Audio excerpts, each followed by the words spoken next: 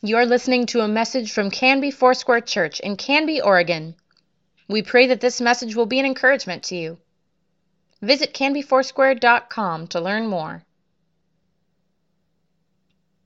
Yep. Today is the day. You know how you know you're getting old? Well, there's a lot of ways you know you're getting old, but one of the ways is that you get up in the morning on your birthday and you go about your business and you get a text that reminds you, says happy birthday. And I said, oh yeah, today's my birthday. So I forgot. But it's good. Thank you. You know that, by the way, when I was talking to Hudson and I said to him, one person really matters. It's the girl you live with. He's actually married to her. So I want you to make sure you know that. We didn't hire a youth pastor who's living with someone else. So, because I'm thinking I might get some emails on that. But it's Bree, and that matters, doesn't it? It really matters. So, well, good morning. If you're our guest today, thank you. If you're our guest today, we just want to thank you for being here and hanging out with us. It's a great day. We're going to have a little fun today. I think we are.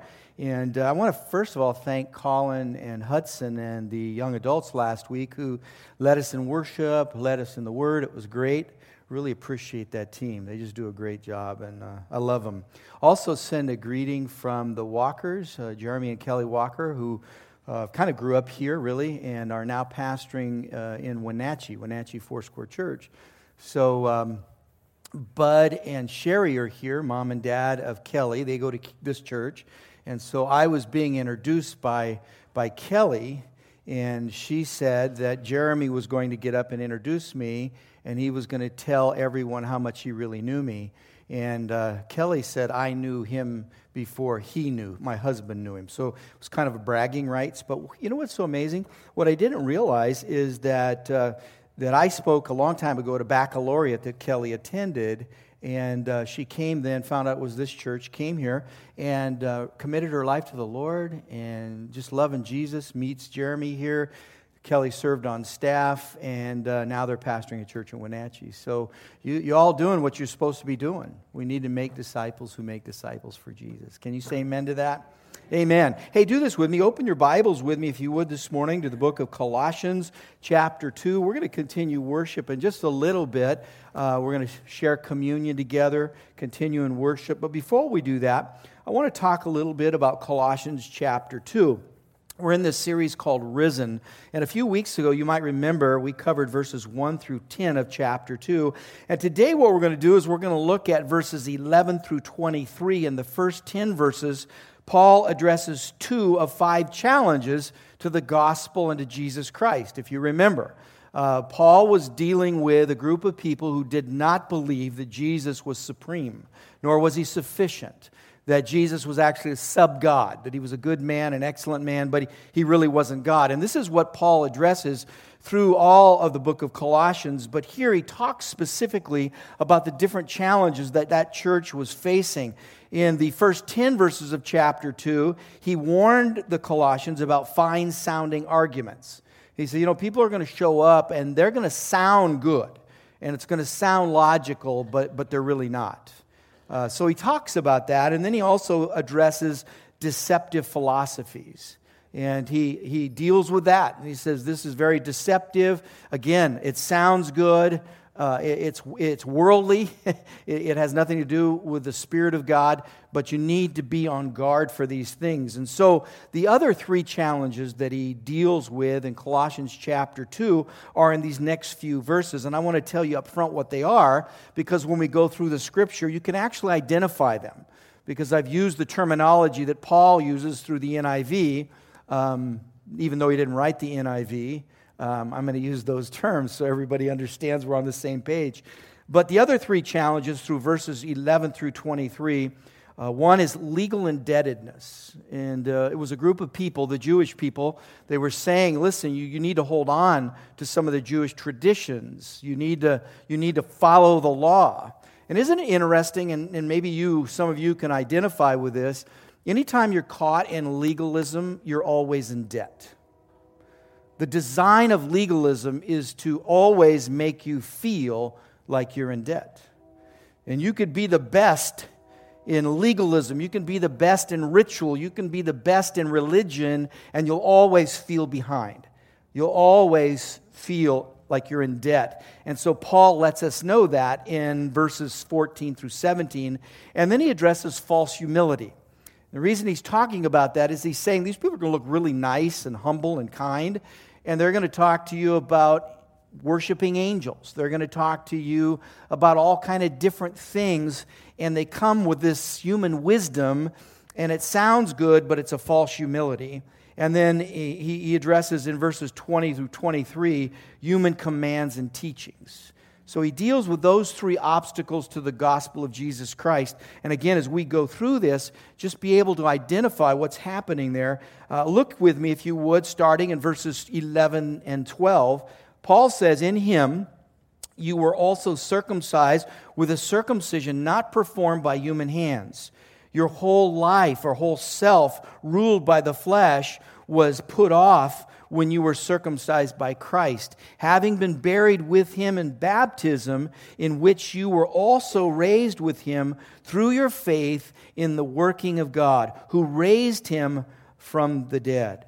Now, there are two signs that Paul speaks of here. He addresses two things. One identifies with the Jewish custom of circumcision, and this is the sign that you belong to God. I mean, in the Old Testament, it says this is the sign that you belong to God. Well, what he does is he switches it. He says, now that you're in Christ Jesus, the circumcision is in your heart, that you've been marked by God in your heart, and that people should know us by our life and our character and the power of the Holy Spirit. He's saying that's how you're marked now. That's what your life looks like now. And that's what he deals with. He talks about the Old Testament, but he says the New Testament sign that you're a follower of Jesus Christ, he addresses baptism. So he's kind of putting circumcision and baptism, Old Testament, New Testament, on a plane, and you can compare those. And he's saying now what the sign of following Jesus Christ is really all about. It doesn't save you, he says, but it's an outward sign, a declaration that you're a follower of Jesus Christ. And he says that comes through water baptism. Now this sign points to the inward reality of a changed heart through the work of Jesus Christ. And you've seen water baptism take place here, most recently in Easter. And you see and know that people's lives have absolutely, radically been changed. And they tell their stories of how God has changed their life. And I'm going to say this to you, if you're here and you've never been baptized in water, I want to invite you to do that next time we have water baptism. That you would be part of that, because what you're saying is I'm declaring that Jesus Christ publicly, that Jesus Christ is my Lord and Savior, and that I'm going to follow Him, and I'm going to get to know Him, and I want everyone to know that. And so that's what the Apostle Paul does in this passage. Now, there are characteristics of the Old Covenant. I want to just bring these to your attention because some of them might sound familiar to you, and some of them are things we might still even practice that I think we have to look at in our own lives and say, wow, am I living that way? Am I living captivated by the old when I should really be living in the new? I should really be living full of God's Holy Spirit in the new life that Christ has given me. And so characteristics of the Old Covenant, number one, it kills. I mean, it brings death. That's what it does. That's what the Bible says. When you see that, it brings death, because you can't uphold the standards there. It buries you. It brings a physical death, or a spiritual death, ultimately physical, but a spiritual death. And then it's written on stone. We know where Moses received the law, and it's written on stone. And then the other thing is that it brought condemnation. Now, the law in itself doesn't bring condemnation. It's when we look at the law like a mirror, condemnation comes. Do you see what I'm saying? It's like looking in a mirror and knowing you'll never measure up. I mean, the law is a mirror. You're looking at it and you're going, I can't do this. I can't fulfill this in my life. This is impossible. And because the law kind of stands there as a mirror and we see it, what happens? There's a condemnation that comes from that. We're condemned because immediately we know that there's no way we can fulfill the requirements of the law. Nor could you work or live long enough to catch up with the law. And then he says, here are the characteristics of the new covenant. Opposite of the old, it's of the Spirit of God. That the new covenant is of the Holy Spirit of God living and alive in us. Another characteristic is it brings life. So it brings life and brings life abundantly. So I think when you're taking like inventory, spiritual inventory, which I hope you do every now and again, just take time and say, where am I, in relationship to the old and the new? Where am I in my relationship with Jesus Christ? And if you're living in a place where there's life coming through God's Word, through the presence of God's Holy Spirit, then you're experiencing the new covenant of Jesus Christ. And that's what Paul indicates here. And then another characteristic is that it's written on the tablets of our heart. There's another place in Corinthians where Paul says, you're living letters, you're living epistles. That's who you are. That's what you are. It's no longer in stone, but the heart of Jesus Christ is seen in your life, written on your heart. Isn't that a beautiful thing? That wherever you go and wherever you are, you're representing Jesus Christ. And then go to verses 13 through 15. It says this, when you were dead in your sins and in the uncircumcision of your flesh, God made you alive with Christ. He forgave us all our sins, having canceled the charge of our legal indebtedness, which stood against us and condemned us. He has taken it away, nailing it to the cross. And having disarmed the powers and authorities, He made a public spectacle of them, triumphing over them by the cross. You know what I love about that last phrase? He shamed shame. So Jesus came and put to shame shame. So this is not how we're to live. There's another way to live. Now, please hear this. I want you to, if you can hear anything today, hear this. Salvation in Jesus Christ is not the improvement of the old nature. Because oftentimes I've seen people do this. We've done this maybe somewhere in your journey. Is you get caught up in, well, I just got to improve myself. I got to just improve my nature. Well, you can't. It's impossible. It's the old nature. The old nature leads you to old things, leads you to sin. So Jesus didn't come to improve your old nature.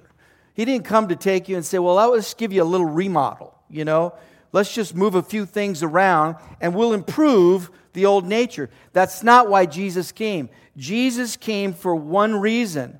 It was the impartation of a new nature, completely new in Jesus Christ. The old is gone, the new has come. And so Jesus isn't another self-help guru that comes along and takes some things you got and say, we'll just make you better at that. You're still you in your old nature without the salvation of Jesus Christ. Say amen to that? I'm new because of Jesus. My salvation is alive because of Jesus Christ. We who once were hopelessly far off have been brought near to God through Jesus Christ. I love that scripture in Ephesians chapter 2. Once you were far off, but now you've been made nigh by the blood of Jesus Christ.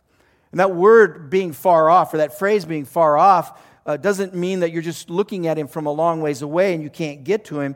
It's saying it's impossible for you in yourself and on your own and in your own strength to get to Him. You're so far off, you're hopeless.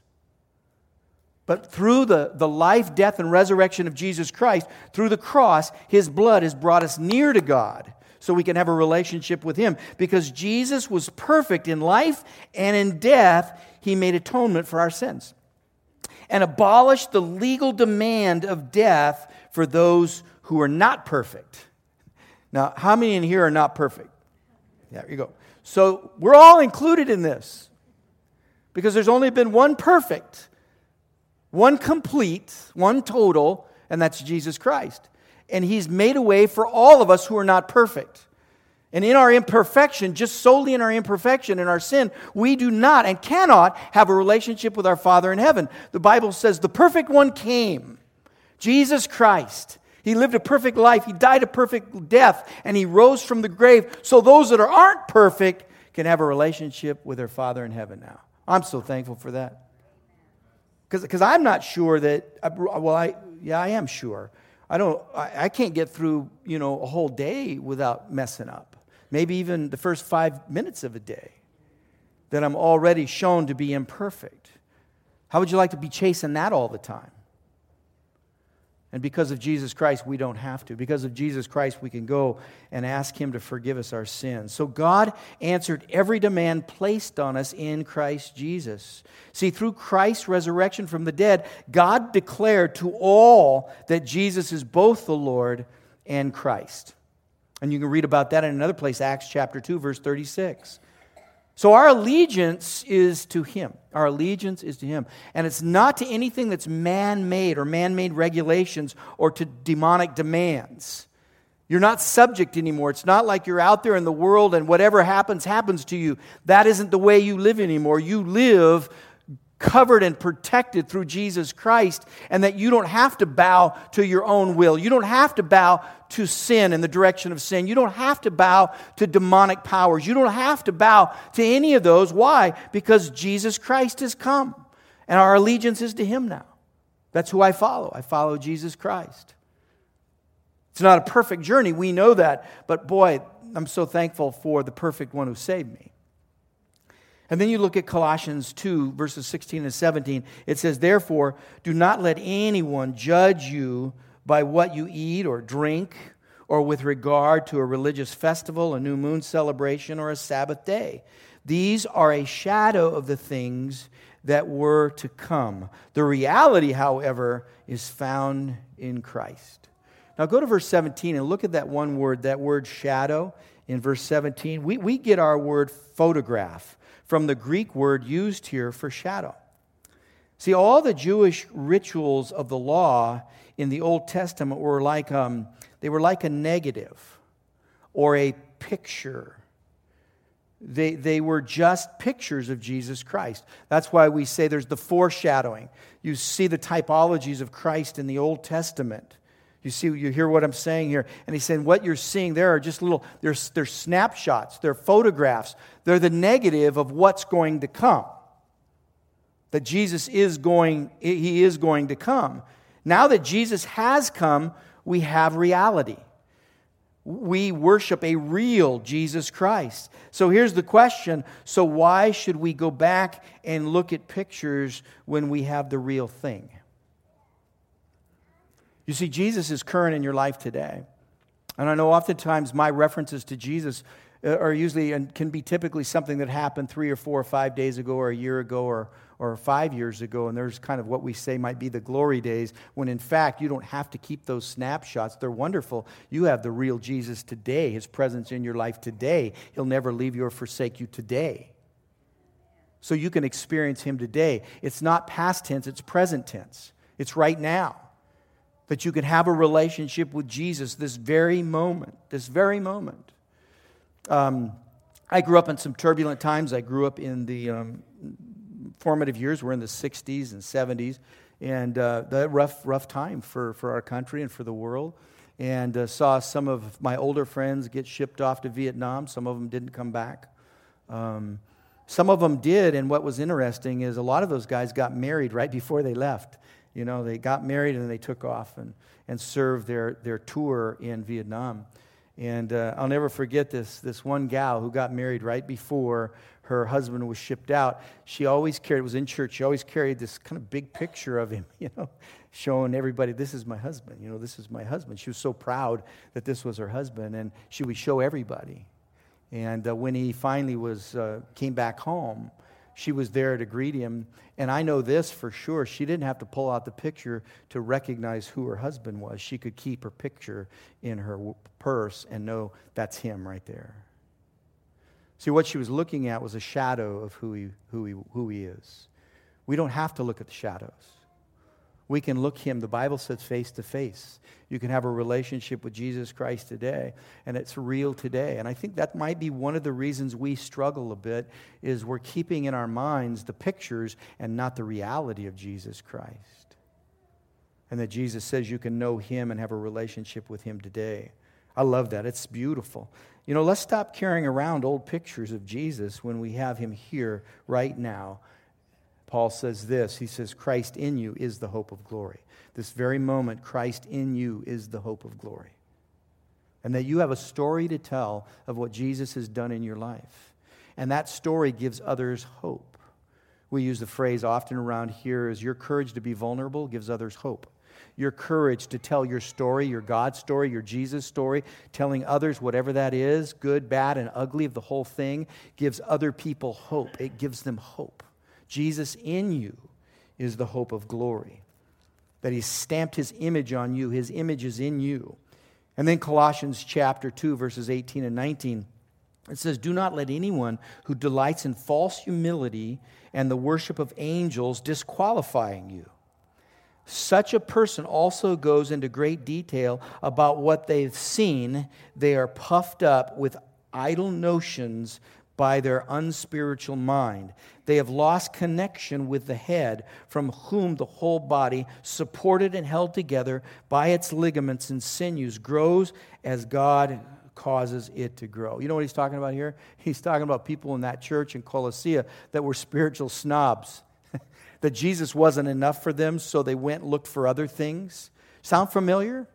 I mean, there's things and occasions in the history of church together where people are saying, well, I'm not just settling for Jesus Christ. I want to get into the angel thing, and I want to get into, predicting the second coming and all those kinds of things. Listen, folks, it's going to happen when it happens. And there's nothing you can do to make it happen any quicker or put it off any longer. Do you know that?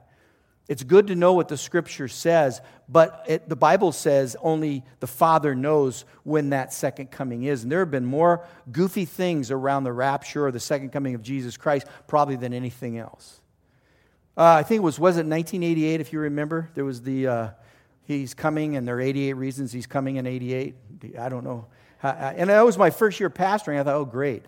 I step into a controversy, pastoring with that, and then the election started. And I'm thinking, these are the last places you want to pastor during those times, those seasons.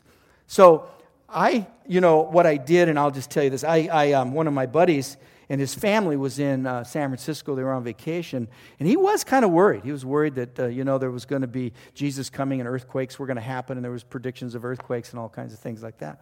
And so I called him on the phone, and I acted like an AT&T operator. I said, hello, Mr. So-and-so, this is your AT&T operator. I want you to know that Portland, Oregon has been declared a non-earthquake zone. And he freaked out. He thought that there had been an earthquake, and he starts yelling to his family, there's been an earthquake! He starts yelling, and I said, sir, no, we haven't had an earthquake. Where are you right now? And he goes, San Francisco. I said, sir, do you know the likelihood of an earthquake in San Francisco is much greater than one in Portland, Oregon? And he goes, well, you know what? That's what I thought. And I called his name out, and he paused, and he goes, oh, you're kidding me. Are you messing with me? I said, yeah, man. You can get into people's heads when they think certain things are going to happen. You know what I'm saying? Listen, we know that Jesus is in control and that He's in charge. And we trust in Him. I mean, He keeps your life full. And here's what we want to say here. Our preoccupation must be with Jesus Christ and Him only. Our appeal is to the Holy Spirit, who makes available every good thing that we need for life in Jesus Christ.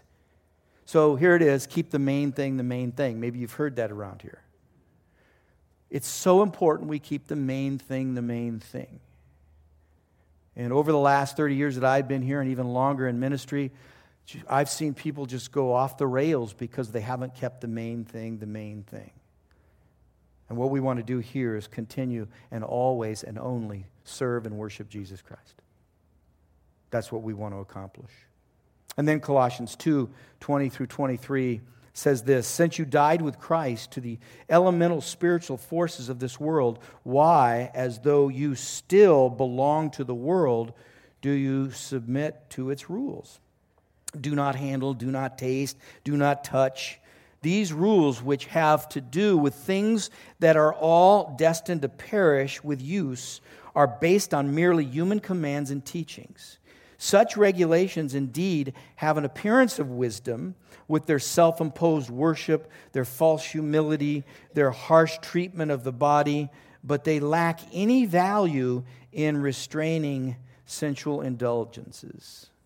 Basically, it's saying people who live life subjected, everything is subjected under the religious law for the body. Eat this, drink this, you got to do it this way. When you get up, you got to live this way. Paul's saying, listen, those are just human commands, and they're not profitable. Paul ends this argument by declaring that our focus should not be on outward behavior. Things like eating and drinking and touching the unclean. He's saying it's all irrelevant. Don't satisfy yourself with things of the flesh, rather with God's Spirit. And I think that's true that we want to be in touch with every single day. Is I want to make sure that what I'm being satisfied by is the filling of God's Holy Spirit in my life. And that if satisfaction comes any other way, it's time for me to stop and ask the question, why? Why is this thing or this action, whether it looks good or bad? I mean, it's just saying, I don't want to be fulfilled by anyone else or anything else. I want Jesus Christ to fill me. I want His Holy Spirit to fill me. And that's what Paul addresses here. He says, listen, this is the way that we ought to live. It is totally dedicated and focused on Jesus Christ as our Lord and Savior. Paul makes it very clear here. This is the way that we should walk. Stay away from strange philosophies and fine-sounding arguments and all those kinds of things. He's saying stay away from that. Stay away from that. I want to do this. I'm going to take this last few minutes and talk to you about something that every now and again we talk about here, and I just want to address this. I want to bring it up. I want to take just a few minutes this morning and talk to those who call Canby Foursquare their church home. If this is your church home, I'm talking to you, okay? If it's not, you can listen in, okay? So we just want you to know that. This church has always been known for its generosity. It's almost anywhere you go in the world, any people you contact or come in connection with, one of the first things or qualities or characteristics they speak of when they speak of you is they speak of generosity. And I think that there's reasons for that. Obviously, it's what grace God has given us. It's the work of God's Holy Spirit. But I don't know if you know this. There were 2 decisions made early on that I think God has really blessed. And I want to tell you 2 decisions that were made 30-some years ago that I think gave us the track to run on to be generous people. Can I do that? One is this. When I arrived here, I found out in a short period of time that there was a season past that we had not tithed. We had not given as a church, and we believe in that. We practiced that. I was a little startled, but I thought, okay, what we need to do is we need to take care of this, and we need to tithe. And I sat down with the council and said, we're going to start tithing again because we haven't for 18 months. We haven't tithed, and it makes me a bit nervous because I don't want the enemy to have any foothold on us or you. I don't want a foothold. And so what I did is I called our district office, those that we're responsible to, and I said, we're gonna start tithing next week. I mean, immediately, but we're also do this. And I used this phrase. I said, we're going to back tithe. We're going to catch up the 18 months. And the guy on the other end on the phone, he said, I've never heard of anyone back tithing. I said, well, I don't want a foothold. These are great people. This is a great church. It's primed to do great things. If I leave that door open, I'm going to be thinking, is that the reason why we're facing some difficulty here and not experiencing the blessing of the Lord? Do you get that? Now I know the Lord's not harsh. I know He's gracious, but I also know there are principles to live by, and these are principles that I know I'm to live by. And so I told this guy who's the business administrator of the district, I said, we're going to do this, and can you give us like a year to do this? We'll tithe, and then we'll back tithe the same time. So we're going to do double duty, Here's what's great. I came before the congregation like I'm doing here, and I said, hey, this is what we're going to do. We're going to start tithing, and we're going to also back tithe. And I said, I've given them a year so we can catch up with back tithe. Did you know that it was 3 months later we were all caught up from back tithe? I thought, wow, there's something here, something good here. There's a grace that's here. That decision to do that, I think, has helped us. It's kept us in a posture of being blessed, and when we are blessed, we see it because we know God's grace is working in our lives. There was also another practical decision that was made, and the decision was that our mortgage, our property payment, would not go over a particular amount, percentage, according to the general fund. You following me on this? And here's the reason. The reason is if God came and said, I want you to plant a church on the East Coast, or I want you to plant a church in Colorado, or I want you to send out missionaries to Africa, the first response would not be, how is this going to impact our mortgage? That should never be your first response. Your first response when God asks you to do something should always be yes. We will go, Lord. We will go. And so we made that decision, and that decision holds up to today, that our mortgage is only 6 to 7% of our general fund. Can you imagine that? And the reason we've held to that is because we're here to make disciples that make disciples for Jesus, and we don't want to be hindered in that pursuit. Are you following me on that? So these two decisions had made a big deal 30 years ago, and we're still living with the benefit of those. So generosity, hear this, generosity is how the gospel of Jesus can change so many lives. You want to know how the gospel changes people? It's through your generosity. You're thinking, well, what does that mean? Well, generosity is the gospel in action. You do know that. Generosity is the gospel in action. Anyone know what the most often quoted scripture in the Bible is? Most often quoted verse? Take a shot. Some of you got it. I heard it over here. John 3:16. Most quoted. I looked it up just to make sure I was accurate. It is John 3:16. Did not surprise me. Now, when you think of John 3:16, if you know what it says, I think the first thing I know comes to my mind the first time I read it was this incredible blessing that I get for following Jesus or believing on Jesus Christ, that eternal life is mine and I will not perish. I mean, that's the first thing that stands out. But honestly, what made that possible was the first part of that verse. For God so loved the world that He gave. He was incredibly, eternally generous with us.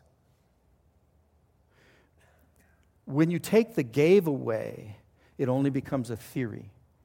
It becomes a nice thought. It just is theology. When you insert the gave that He gave, He didn't just think about it. He gave His only begotten Son, that whoever would believe in Him would not perish, but have everlasting life. I don't know if you've ever thought John 3:16 to be a scripture on giving and generosity. It is, to my knowledge, the number one verse on giving and generosity. Because God gave, you now have eternal life. Because God was so generous, I now have eternal life. So what does that mean to me? Well, that means once I receive, I give. I give so that others can experience what I've experienced in being saved and experiencing the incredible, incredible generosity of Jesus Christ. When we are here today because of God's generosity, and we're here today because of the generosity of others. I say amen to that? I mean, I look around and I'm thinking, man, I'm so thankful for the generosity of so many people in my life, but especially God. He was so generous with me. So here's our bottom line. We do this every now and again. When we go into a new year, January, February, and March, those 3 months are typically our lowest giving months historically. That's the way it is. Just letting you know, we see it, we know it. We say, okay, it's going to be January, February, March. Here it comes, batten down the hatches. It's coming, you know. But this January, February, and March, it was true again. What was different is it was even lower than our usual low. It was 20% lower than our usual low. And I feel a responsibility to tell you that. I feel a responsibility to say that. I don't talk about this a lot, but I think I need to tell you this. And because we run things pretty lean, the downturn hurts, is the efforts that we make to make disciples for Jesus, because that's what we do. I've told you we've commit so much to that. We really do. We commit so much. You know, in the last 4 to 6 weeks, we have been able to witness and be part of 40 to 60 new believers, people who've just come to faith here at this church. 40 to 60. That is incredible. I love that. And so we are doing that. We're reaching community. 400 or 500 Easter egg hunters. that was a blast. VBS is coming up, and this place, this campus just, resounds, it sings out Jesus Christ's love.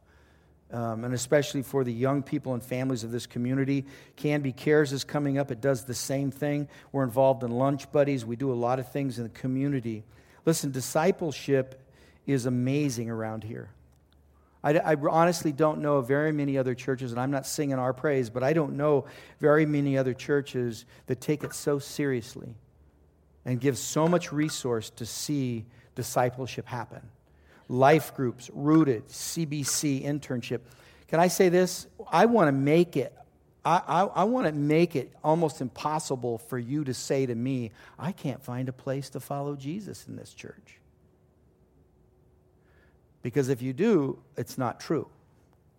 Because there are a bunch of places. And I look around, I think, wow, this is good stuff. Life groups, Rooted, CBC, internship, a bunch of things. So how do we need to respond to what you're hearing right now in the months ahead? Well, number one, I need to teach a little more on giving because I shy away from that. And so I apologize. I should not do that. But we need to teach a little more. We need to keep a close eye on spending, which we do. We want to continue to do that.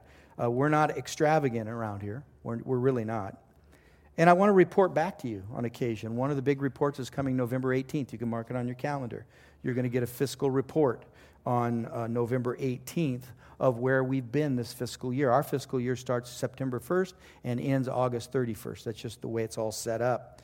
And so I want to encourage you to do this. I want to encourage you, if you call this your home, your church home, I want to encourage you to give. Do that. Now, if you're in this church and it's your church home and you've never given, start giving. Just start doing it. People say, well, how do you start giving? Start giving. That's going to be I'm sorry I don't have a lot of other answers for that because that's how I did it. I don't know what to say about it. Start giving. How do you start doing that, Pastor? Write a check, start giving. And I would say this, make it regular. Make it a discipline in your life to do that. That's huge. If you already have been giving, thank you for your generosity and thank you for your faithfulness. I know I'm one that already gives, but we take time, Annette and I do take time, and we look at everything in our lives and our finances, and we say, wow, we could give more to this great kingdom venture than we are giving. We do that. It's part of what we do. I can't imagine being part of any other venture except the kingdom of God that has such great return over a few thousand years that we're seeing and will continue to have a great return in the future. Paul said, are you not my reward? Are you not my crown? Is it not you? When we see each other in heaven, we're going to look around and say, wow, we were really connected. We really worked at making disciples that make disciples. And the other thing that I'm going to finish with, and we're going to take communion, and this is so important because we're talking about future. We've never really gone after and talked about what our legacy looks like. And our legacy will always be connected to generosity. Do you know people who you know that have a great legacy are generous people? Have you ever connected? It's always synonymous. It always is. I want us to be known down the road, even when we're gone, that our children's children can say, I grew up in a generous church, and they took care of us. And so down the road, we're going to be looking at talking about legacy giving. What does that look like? What does that look like? I'm looking at it now, too, because I'm 62 today. Just thought I'd wait to tell you that. So, I have to pay attention to that stuff. When I was 30, I was going, who cares? You want some money? We'll just dole it out, carefree. Now, I want to look at that and say, how do I help the legacy of the gospel go further through Canby New Life Foursquare Church? And I want to do that. So that's where God has us right now. You need to just know that's where we're at. What I want to do right now is I want to pray. Just close your eyes and I'm going to pray. I'm going to invite our worship team to come forward if they would. But I want to pray and ask the Holy Spirit just to touch your life. And ask God to create if you don't have it there, create a generosity in your own life. That when you're asked to, by God's Holy Spirit, to give, you're not thinking immediately about what you're losing. You're actually thinking about what you're gaining. That's huge. That's the difference right there. Lord, I want to be that person. In any area that I've held back, where I've not been generous with my resources, I've not been generous with my time, forgive me. I want to be known, and I want Canby Foursquare to be known as a generous place, because it's through the generosity of so many people and your generosity toward us that the gospel is set free to change a world. God so loved that he gave. And because you gave, we have eternal life. It's amazing. So let us pass that life on. Let us be people who are known, continually known, for being people who are generous like God has been generous with us. In Jesus' name, amen. Amen. Can you say amen? You got to say it a little louder because it was a giving thing. So you got to say it a little louder. Okay. Yeah. You leave here a little insecure as a pastor sometimes. Going, I wonder how that went. But it has to be said. These are things that need to be said. We're going to come to the Lord's table, and I think this all works together. So many times I talk to you about what thought a table invokes. When you see a table, you walk into a room and you see a table set, what are some of the first thoughts that come into your mind? I mean, one of the first things I think of is they were ready for me. Their hospitality is right there. They're ready for me. The other thing I think about when a table's set when I come into a room is I think about the generosity of the host. That they had to take some time and put that together and prepare a meal or to do the things that need to be done so that I can sit down and enjoy what's on the table. We said earlier that God has been so generous with us that he gave. And I think today when you come to the tables, 2 here and 2 in the back, would you focus on his generosity because he's prepared a table for you. He's prepared a place for you in the presence of your enemies. In a world that's hard and tough and rough, he's prepared a place that's full of peace. It's his generosity. And then when you come to the Lord's table today, just thank him, would you? Have a gratitude in your own heart for the generosity of our Father in heaven who cares for each one of his children. That's what I'm thinking about today. When I see this table set, I'm thinking, you are amazing that you have prepared a way for me through the life, death, and resurrection of your Son, your only Son, which you sacrificed. You gave him on my behalf so that I could live eternally with you. When you come, know that the bread represents the broken body of Jesus, that the cup represents the blood of Jesus. That's what speaks loudly to us of the sacrifice of Jesus Christ. His blood and his body was made available so that we could have everlasting life. You can also come and the containers on the table, bring your prayer requests, prayer cards. I love to read those and pray over you and pray together. We bring our gifts. Our tithe and our offering is what we do for those that call this their church home. We bring that as well. But the most important thing we bring here today is ourselves. We say, Lord, here I am, a living sacrifice to you, to follow you. The Apostle Paul said in 1 Corinthians chapter 11, for I received from the Lord, I love that word, I received from the Lord what I also pass on to you. The Lord Jesus, on the night he was betrayed, he took bread, and when he had given thanks, he broke it. And he said, this is my body, which is for you. Do this in remembrance of me. Just do this every time you get together. Do this in remembrance of me. And in the same way, after supper, he took the cup, saying, this cup is the new covenant in my blood. Do this whenever you drink it in remembrance of me. Whenever you eat this bread and drink this cup, you proclaim the Lord's death until he comes. Remember his generosity today. Just remember your Father's generosity for all of us today. I want you to just take a few moments, sit before the Lord quietly. Kathy's just going to sing us a special song and just rest and hear what he wants to say to us. And then once she's finished, we'll have the overheads invite us to the table. You'll know when it's time to just come to the table. But come and experience God's generosity.